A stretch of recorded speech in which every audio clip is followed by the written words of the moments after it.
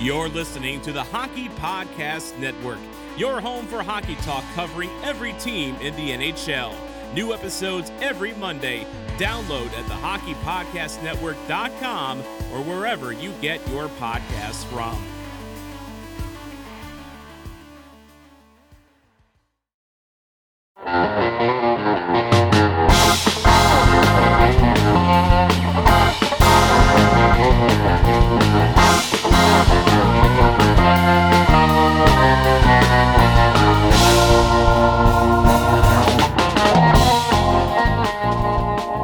Hello everybody, welcome to episode 40 of the Tell It Avs It Is podcast on the Hockey Podcast Network. I am your host, Griffin Youngs, and as always, this show is sponsored by DraftKings Sportsbook. The hits literally keep on coming from one boxing event to the next, and excitement and anticipation continues to grow, and this weekend will be no different as two of the sport's most respected fighters step into the ring this Saturday night. There's no better place to get in on all of the action with DraftKings Sportsbook, America's top-rated sportsbook app. And for this weekend's fight, DraftKings is offering all new users a shot at turning $1 into $55.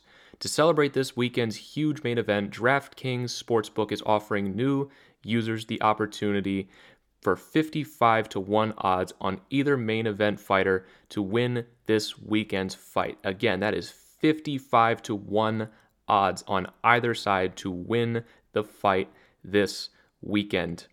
Plus, DraftKings Sportsbook has all odds on basketball, hockey with the playoffs right around the corner, and DraftKings Sportsbook is the place to go to get you even more invested. They are safe, secure, and reliable, meaning you can deposit and withdraw your funds at your convenience.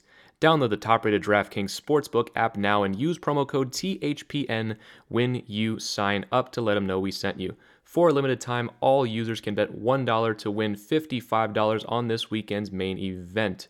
DraftKings Sportsbook is going all out for new users by offering them the chance to win $55 when placing a bet of $1 on this weekend's big fight only at DraftKings Sportsbook. So let's jump right into it here. The Avalanche come back fully healthy for the first time seemingly all season.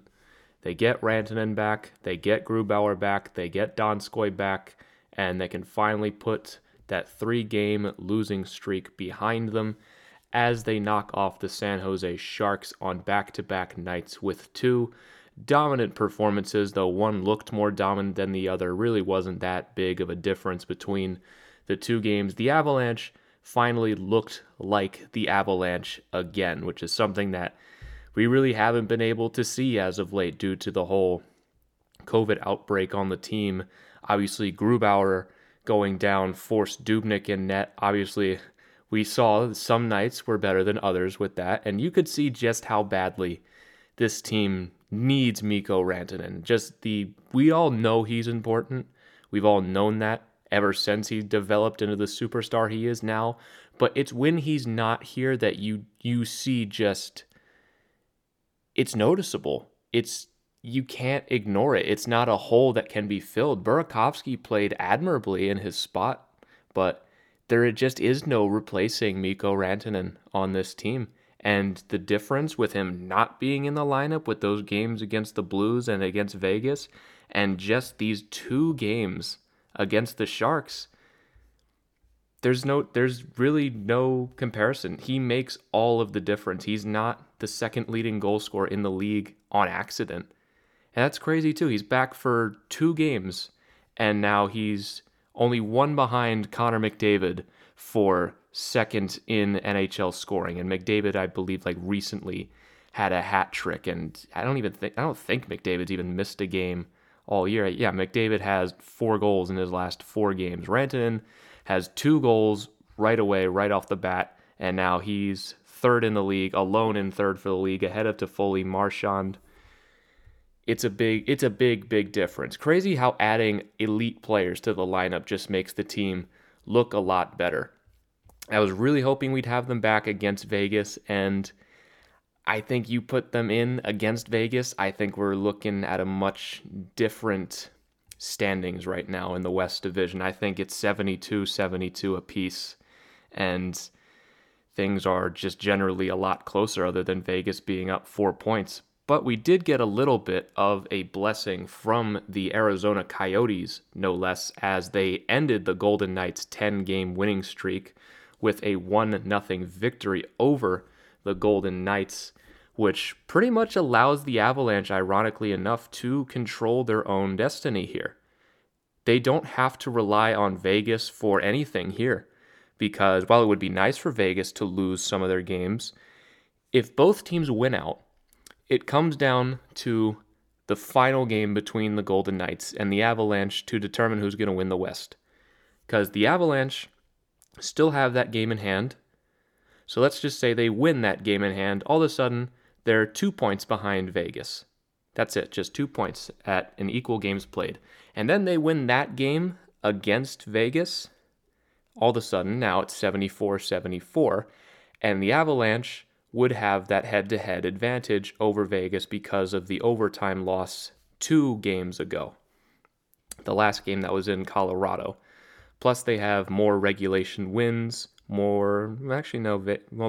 Colorado, I just got that totally mixed up. Colorado does have more regulation wins, 30 over 28, but Vegas has more regulation overtime wins. I don't know why. Why do they bother counting regulation overtime wins? That's such a waste of time. Just make it regulation wins. We don't need regulation overtime wins. It shows how pointless the shootout is to tie it back to my hate into shootouts, that they consider shootout wins to be less important. Just get rid of the damn thing and just make regulation wins matter more in the standings to begin with than making them a tiebreaker. But getting back to my point, if the Avalanche, if they win every game from here to the end of the season, regardless of what Vegas does outside of their matchup, the Avalanche will win the West Division still. Now, I don't think Vegas is going to win out the rest of the way. The remaining 6 games, 5 of them are against the playoff teams in the West. The only one that isn't is against the Sharks.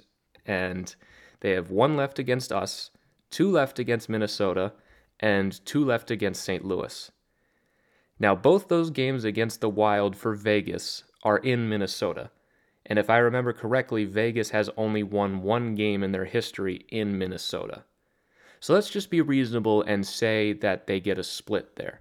Well, that just works even better in the Avalanche's favor. I am going through this assumption, by the way, just assuming that the Avalanche are winning the rest of their games against the Sharks and the Kings, because they should. And to lose even one of these games, I would be immensely disappointed. But who knows? Anything can happen. I think if they lose one of those games, I think they can recover enough to still win the West, but to lose 2 of them, I think would be a death sentence. But getting back to Vegas, I think they split against Minnesota, and I think they would split against St. Louis as well, considering just how well St. Louis has played as of late. So realistically, I think Vegas still has 2 more losses on their schedule, because mainly when you just have a big winning streak snapped, doesn't matter what sport, doesn't matter what team, you're due for like an adrenaline drop off or just like a regression to the mean at some point. And let's be honest, that game against the Avalanche was the only game they've played against a playoff team during that 10-game winning streak. And like we talked about, Avalanche didn't have Rantanen, Grubauer, yada, yada, yada. The list goes on and on about the guys they didn't have for that game. And now, hopefully they'll play a healthy Avalanche team. And now they have 4 games against the Wild and the Blues, who one of them is going to be their first-round opponent. I think, not including the Avalanche game, because that's basically a whole nother league, Vegas has 2 other losses. And the Avalanche, 2 games against the Sharks. We'll talk about their 2 wins against the Sharks in just a second. And 4 games left against the LA Kings. And obviously the 1 game against Vegas. They're not in as bad of a spot as I originally thought they would be after they lost to Vegas. There's still definitely more than an outside chance that they can pull this off and still win this division. It's still an inside track for Vegas, and Colorado has ground to make up. I mean, if Vegas has the advantage, there is no doubt. They're up 4 points, and they have the points percentage advantage, and if they win the game against Colorado, you can throw all of this conversation away because they will just win the division. But if Colorado can win that final game against Vegas, then it's going to start to get very interesting. And then it's basically at that point Colorado's division to lose. You also have to start to wonder about just how important winning the West really is in the grand scheme of things.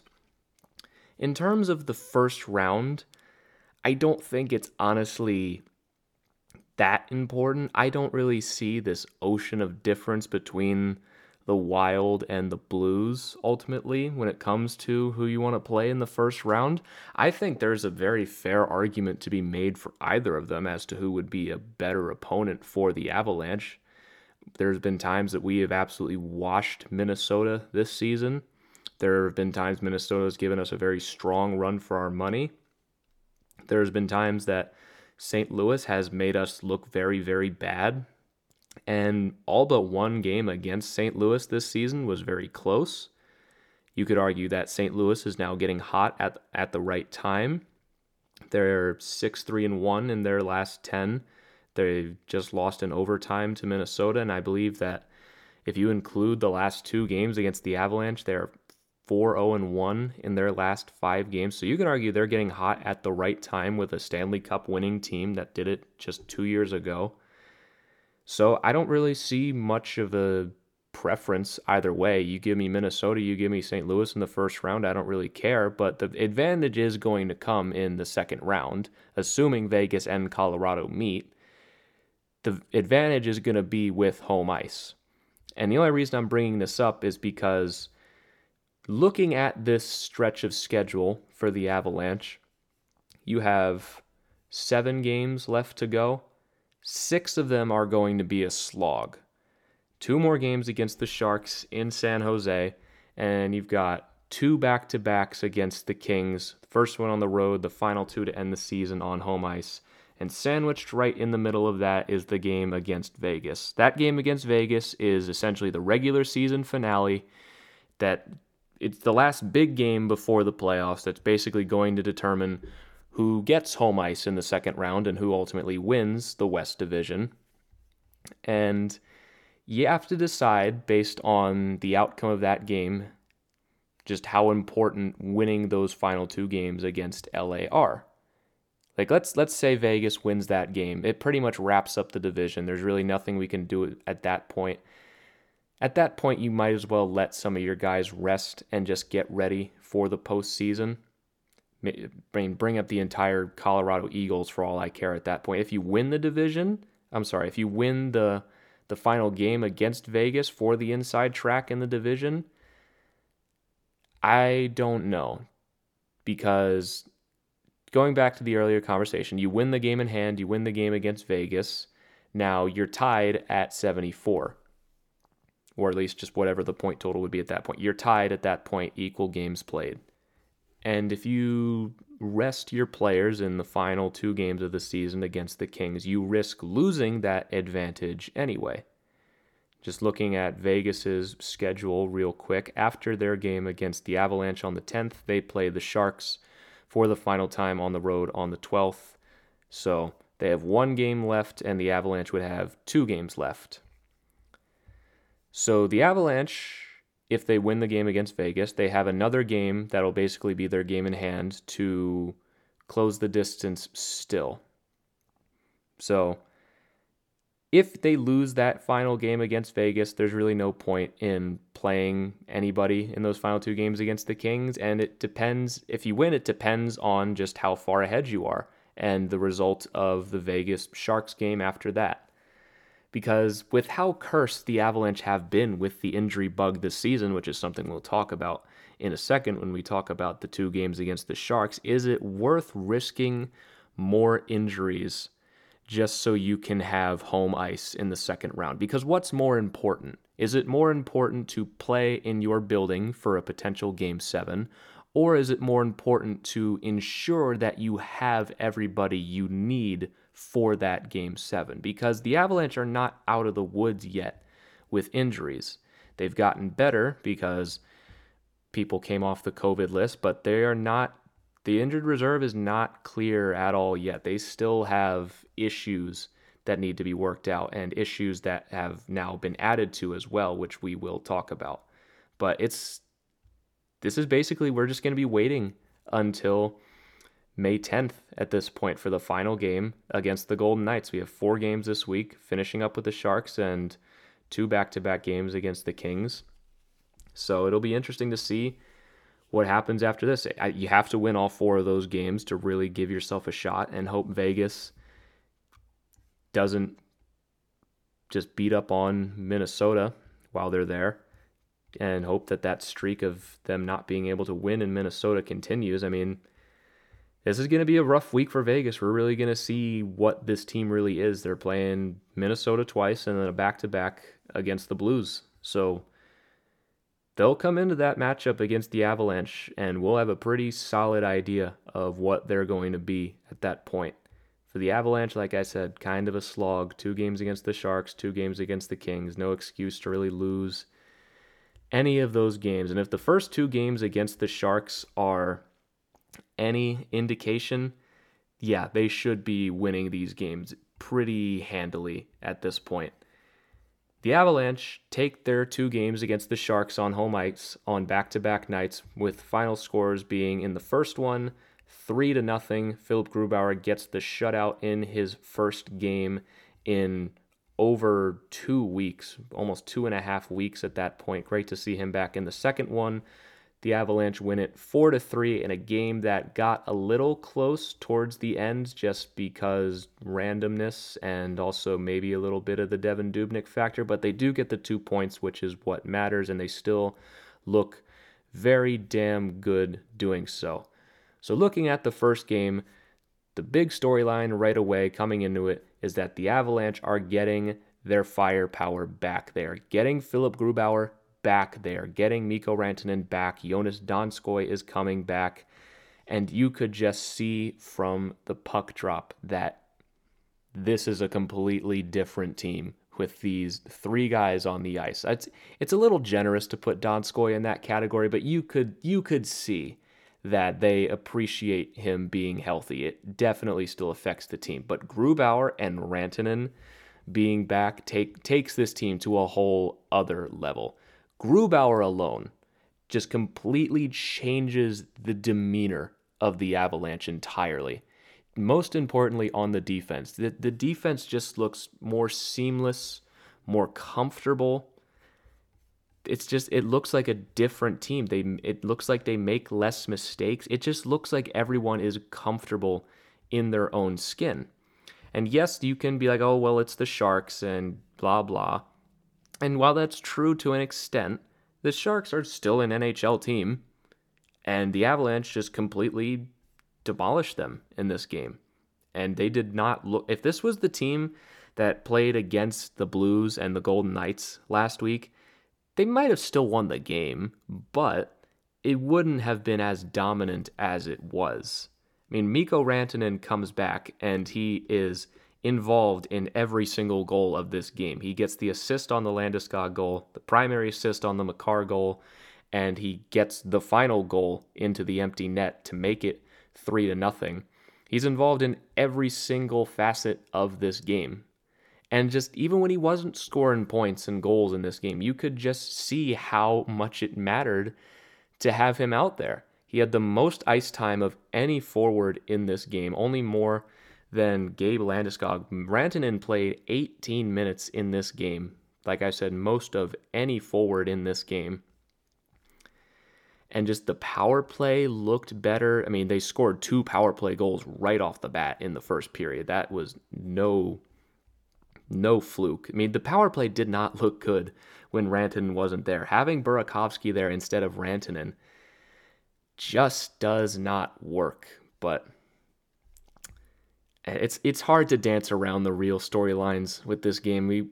I might as well talk about it now.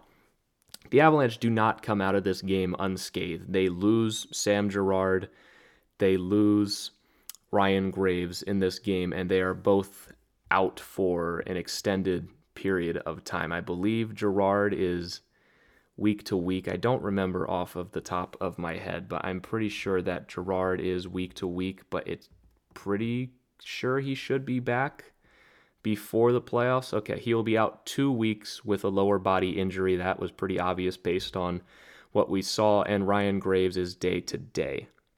So Girard will be back before the playoffs. We don't have to worry about him missing game 1 of the playoffs, whenever that would be. I assume that would be maybe the 19th. Right now, it's, as I'm recording this, it's the 2nd, so he'd be back before then. I don't think he'll be back this regular season, but he'll be back before game 1 of the playoffs. And Graves day to day, no reason to rush him maybe until the Vegas game, but if he's day to day, playing him in 8 days really shouldn't be that big of a concern. But what happened in this game, Ryan Graves goes down in the first period. Evander Kane elbows him square in the face, following through on a shot. Now, normally I would never give Evander Kane the benefit of the doubt because he just doesn't deserve it. I would never give him the benefit of the doubt on an injury play. But in this one, he's taking a shot, and the elbow is a follow-through. And there really was no way that Kane could have known that would happen. It just seemed very unfortunate, and they can't call a penalty on a follow-through. And seemed like Graves, with the day-to-day diagnosis, is going to ultimately be okay. I think it could have been a lot worse, but the real loss here is Sam Girard. This one is going to be bad. This one's going to be a loss for the rest of the regular season. This one is definitely not an okay play. Kevin Labanc is fighting with Girard for a puck behind the net, and Labanc hits Girard in the glove, which is a penalty, and the follow-through goes and hits Girard in his leg, and Girard loses his edge and lands awkwardly into the boards behind the net, and he immediately goes to the room. It looks bad. We're all waiting with bated breath into what the diagnosis is. Turns out to be 2 days, but this was a dangerous play.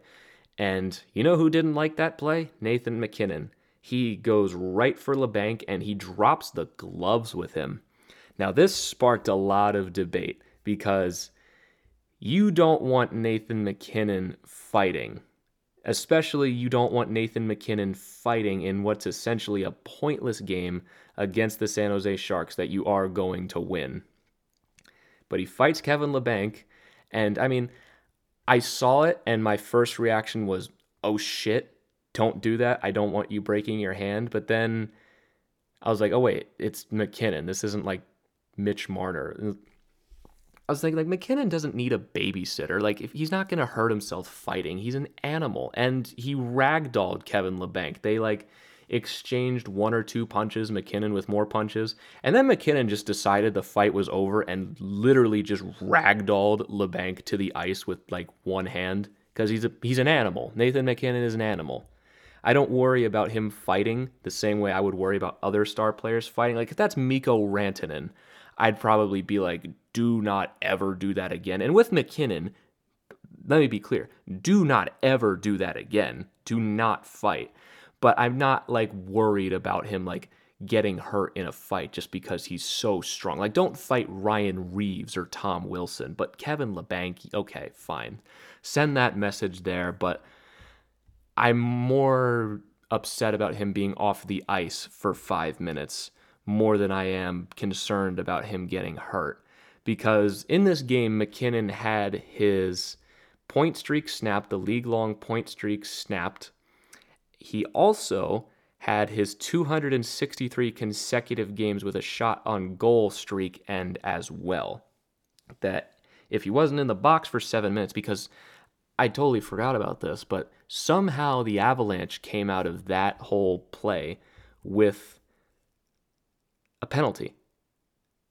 Even though Girard was the player injured on this play, somehow the Sharks end up with a power play, which they score on. It got taken back, which had me mad at for a second, but the puck was clearly offside. They challenge it, and it goes back immediately. So that shut down any chance of a comeback from there. But it's just, these injuries are just so irritating. We're finally healthy-ish. We don't have everybody back yet. Saad's not back yet. Byram's not back.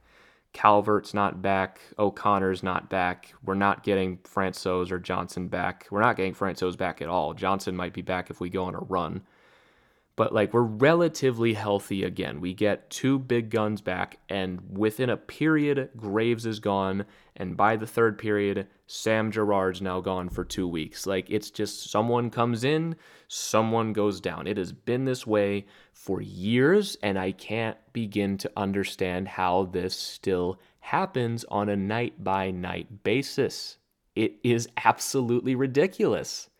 It's nobody's fault. But the Sam Girard play, that's a freak play. But of course it happens now, right? Of course it happens now. You never want anybody to get injured, but when it's just back to back to back to back to back. Okay, we just gotta survive this stretch without these players. Okay, we did it. Now we gotta survive this stretch without these players. And yes, losing Sam Girard is not the same as losing Grubauer and Rantanen, but Sam Girard is a very important player on this team. Yes, he's had his struggles in the last few weeks or so, and he hasn't been the Norris candidate that he was when Makar was out. I think it's pretty safe to say he's not in that conversation anymore. But he's still a very important part of this defense. That should go without saying. And just to lose him again is beyond frustrating. Beyond frustrating. And especially Ryan Graves, too. I mean, he scored the goal in the Vegas game. He looked like he's been playing much better as of late. I mean, you remember early in the season, Graves was struggling badly. And might have been a question as to whether or not he was going to stay in the lineup. He's been much better as of late. But again, you look at the injury list for this team, you can count it off now. Brandon Saad, Ryan Graves, Sam Girard, Jacob McDonald, Matt Calvert, Logan O'Connor, Eric Johnson, Bowen Byram, Pavel Francouz. I mean, come on. Do other teams have to deal with this? I know for very least, the Caps have had to deal with Ovechkin for the last little while for the first time in years, and Karlsson's missed the last 2 games. But you look at them, that's it. I mean, it's just Ovechkin and Karlsson. They don't have half of their defense missing as well, and Ovechkin and Karlsson are going to be back as well. Let's look at Vegas. Are they dealing with some crazy shit right now too? Who are they missing right now? I think they were missing a few guys in their game against the Avalanche. Okay, they're missing Nick Waugh and Thomas Nosek and Ryan Reeves, so they're not missing anything of value there. Minnesota, are they dealing with any of this crap right now where randomly people are going down left and right? I don't think they are, but we can check just to test this theory. Who are they missing? They're missing Marcus Johansson, who is day-to-day, and that's it.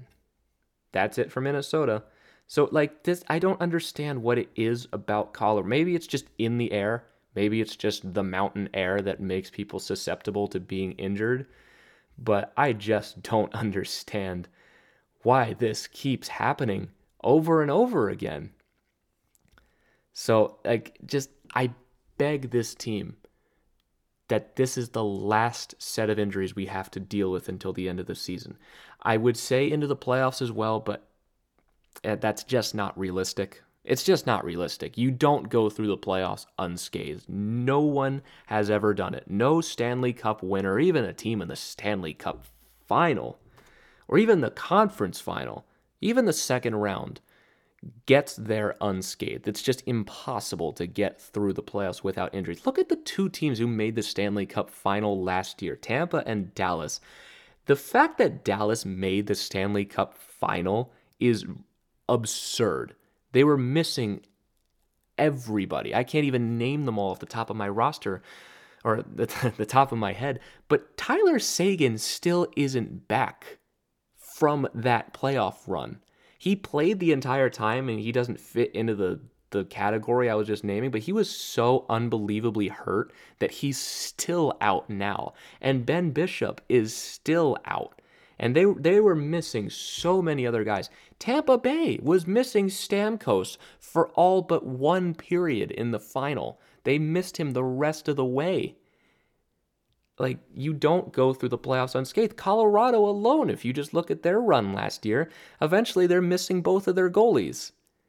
Just so I'd say that hopefully this is the last we have to deal with this until the season's done, but that's just not realistic. So I hope this is the last we have to deal with until the end of the regular season. Because can we at least just go into the playoffs healthy? Is that so much to ask? Can we get Saad and Graves and Girard and McDonald and Byram and O'Connor and Calvert? Like, can we just get some of these guys back and go into the playoffs with a relatively healthy lineup, please? Like, that's not so much to ask, is it? Can we get this monkey off of Nazem Kadri's back that has now turned into a gorilla where he just cannot score points anymore? Can we get that off of him too before we get to the playoffs? Because it's almost like he's essentially injured right now. Just no other team has to deal with this crap, and it gets annoying because it overshadows what was a very solid win for the team, and now something that we have to watch until the end of the season. And hopefully nothing else gets added to the list in the meantime. Like, it just, at a certain point, like, you just massage your temples and you just don't even get surprised by it anymore. I see these tweets pop up like, okay, Girard's out 2 weeks, Graves is day-to-day, and I'm like, oh, okay, it's just Saturday, I guess. Another day that ends in Y.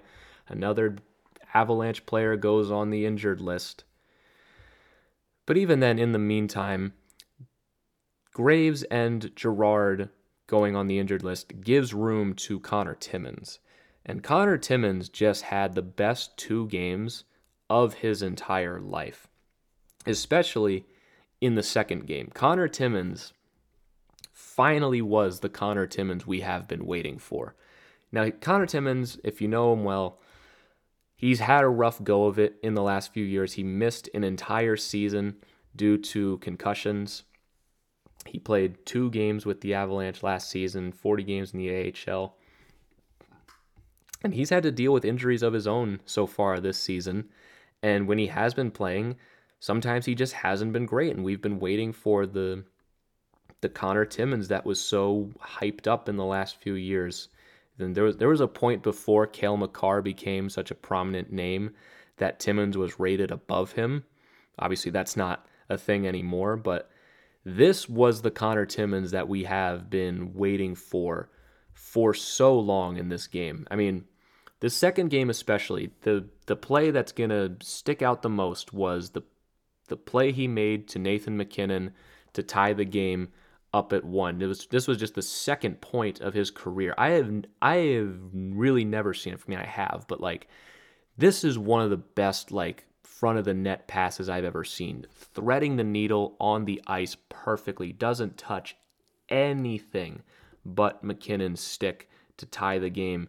A beautiful, confident play from a guy that really needed some confidence. And if Connor Timmins can transform into another solid defenseman, like, he doesn't even need to be that good. The Avalanche's defense just gets more ridiculous.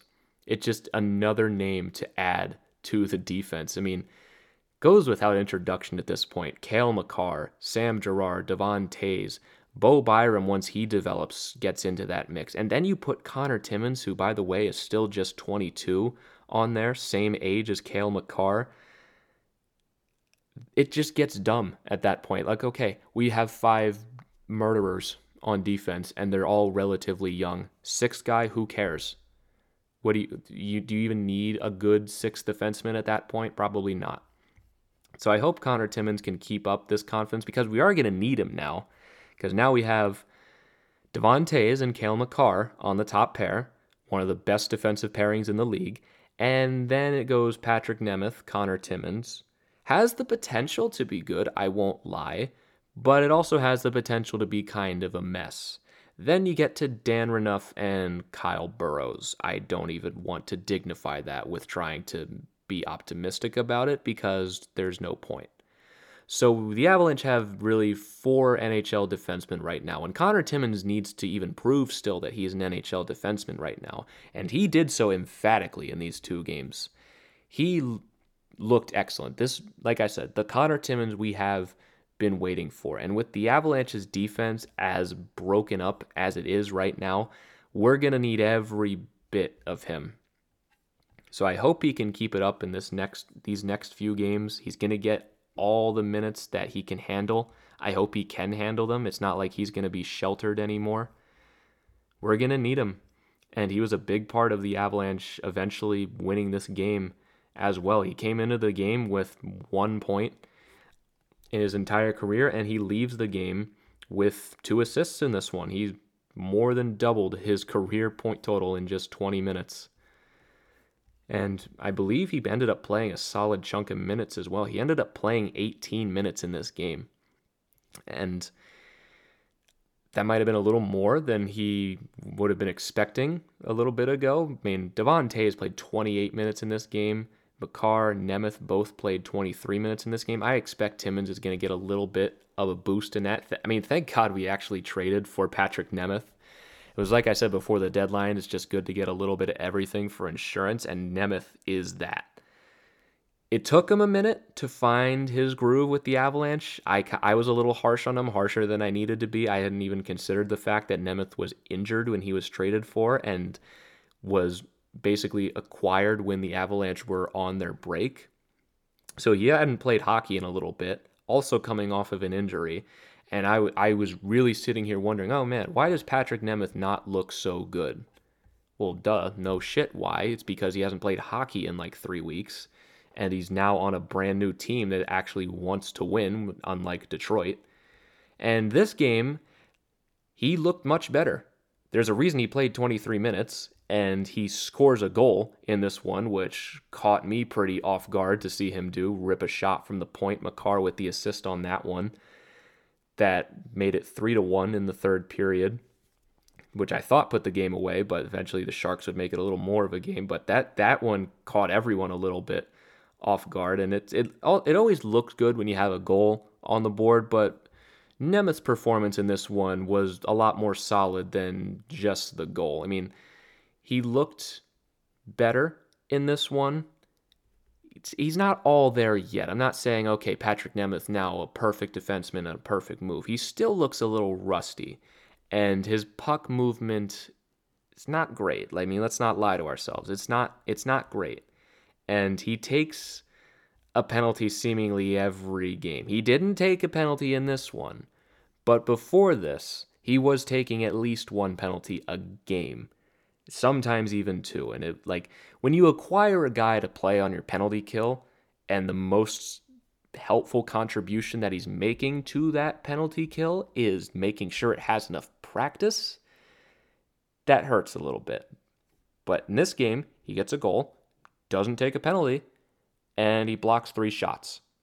That's pretty much what you want out of him. And he looked pretty good. He still has to learn how to move the puck. I mean, you watch him and it's just like he doesn't seem to know what to do with the puck when he gets it. It's like he's playing hot potato with it sometimes. He doesn't want to control the puck for very long. I think we have to obviously rely on him more now that he's going to be playing top 4 minutes with Connor Timmins and playing 23 minutes a night until either Graves or Girard or Byram comes back. Hopefully that can shake off the rust a little bit more, and that move can ultimately just work out for the team, because it's a good thing we got him now. I'd much rather have him in the top 4 than Dan Renouf. I really can't believe we actually have to have Dan Renouf back in the lineup again. I really thought we were done with this guy. Not that I don't like Dan Renouf. I like Dan Renouf. But, oh my God, again with the injuries, having to dig back into the Dan Renouf well, even after the deadline when we got a guy, we still have to go back to Kyle Burrows on defense. Like, oh my God, you've got to be kidding me. It's just so frustrating and annoying. And I like these guys, but they're not NHL players. The same way Liam O'Brien's not an NHL player. And thank God Liam O'Brien's not here anymore. And he's not playing anymore. I'm pretty sure he's a scratch and not in the AHL or anything. He is. But, man, just... I really hope we don't have to see Dan Renouf in the playoffs. He's fine. He's a physical body, and he knows what his job is. But come on. I've had enough of this guy. Enough of Kyle Burrows. I hope we can just get healthy soon enough. I mean, like I was saying, thank God we got Patrick Nemeth, because I'd much rather have him in the top 4 than Renouf. But the Avalanche, they get the win in this game against the Sharks regardless. It gets a little bit close towards the end. Ultimately, the Sharks get a shorthanded goal from Logan Couture to make it 3-2, but Mikko Rantanen deflects a Devon Toews shot in front of the net for his 28th goal of the season. Connor Timmins gets the secondary assist on that. And the Sharks make it a 1-goal game again. Tomas Hertl. And it was a little bit of a clincher game because it looked like the Sharks had some energy to come back, and Minnesota had just beaten St. Louis at that point. So if they did blow this game, then it was going to start to get a little close in the standings. But ultimately, it didn't work out that way. The Avalanche, they get the 2 wins, and they still look solid in doing it. They still absolutely dominated this game. I mean, shots on goal alone, 44-25, expected goals through the roof for the Avalanche. They also shut down most of the solid opportunities for the Sharks. Also, I hadn't even mentioned at this point, Devan Dubnyk beating his former team that had just traded him. And this was nowhere near his performance against Vegas. Let's make that clear. He made some important saves in this game. I thought the second goal for the Sharks was goalie interference. I thought Evander Kane kind of unintentionally pushed him out of the way after the breakaway, or at least hooked him enough that he didn't have much of a chance to stop the Couture shot, but it just seemed like a very tough rule. He finishes the game with an 880, which is okay. He could have stopped maybe the Barabanov shot, the first goal of the game for the Sharks, or maybe one of the Hertl ones. But it doesn't matter because it's not like he blew the game or was terrible. I was very impressed by the Sharks goalie, Coronar. I believe that's his name, Joseph Coronar, 23-year-old, played 8 games so far this season. I thought he was excellent. There was a point in the game in the second period. The Sharks are up 1-0, and they're getting stonewalled by this Coronar kid. I'm like, who even is this guy? He robs Kadri, he robs Toews, and I'm having the thought process of, who is this guy? Are we really going to lose to a rookie goalie having the game of his life? That's when McKinnon tied the game, and then Burakovsky makes it 2-1 3 minutes later. I'm like, okay, we're going to be fine. But he still had a hell of a game in this one. I suspect that the Sharks are going to give him a few more looks in the upcoming games against the Avalanche as well. We might still have to see more of this guy in San Jose. Ultimately, we can beat him, but interesting to see what his future will ultimately hold. But yeah, the Avalanche to get 4 points in the Sharks, that's nothing more, nothing less than I expected, and they should get the final 4 on the road in San Jose as well. I mean, we've played, the 6th game against the Sharks? Because we have 2 left. And we're 5-1, and the one game we lost was that blowout loss, like when the Avalanche were still struggling with consistency issues in the beginning of March. Yeah, the 6-2 game where it just, they looked bad. The Avalanche just looked real bad. At that point, they were 11-7-1, and they blew a 2-0 lead to lose the game 6-2. That was the only loss to the Sharks this season. They come back in that game later, or the game after, and beat them 4-0. And now you get to these final 2 games. They're a much better team than the Sharks. The Sharks don't have a prayer against them when the Avalanche play well. So they should beat these final 2 games as well with relative ease. And then they have their back-to-back against the Kings. Again, I see no reason that the Avalanche should not be taking full advantage of what should be an easy stretch for them. This is easy as it really gets in the league right now. I mean, who has an easier stretch in the league? Like, we can look at strength of schedule. There's Pittsburgh. Wow. 2 games against Buffalo, 2 games against Philly. But even then, Philly and Pittsburgh is tough games regardless of how bad the Flyers are. The Islanders, 1 game against the Bruins, and 2 games against Buffalo, 2 games against Jersey. That's easy. Edmonton has 5 games against the Canucks. That's pretty easy. I mean, you look at this. This is mostly just teams out of the playoffs and teams that are just beating up on the bottom. Like, New York and Pittsburgh are going to beat up on Buffalo. That's why they're down there. The rest, the Arizona's on here, but they're done. They're playing the Sharks and Kings for the rest of the season like we are. And the only reason the Avalanche are not on this list, or at least they have the 23rd hardest schedule. It's basically the 8th easiest. The only reason they're not in first is because they're playing Vegas in this as well, which totally skews them at least a little bit.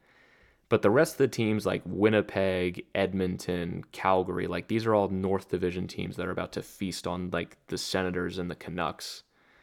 And you got a random like Columbus and Arizona and Detroit in here. Like teams that are not making the playoffs that are already done. Wow, how does Detroit have 2 games left? I've never noticed that before. How many games? What? Detroit's at 54 games? How does that happen?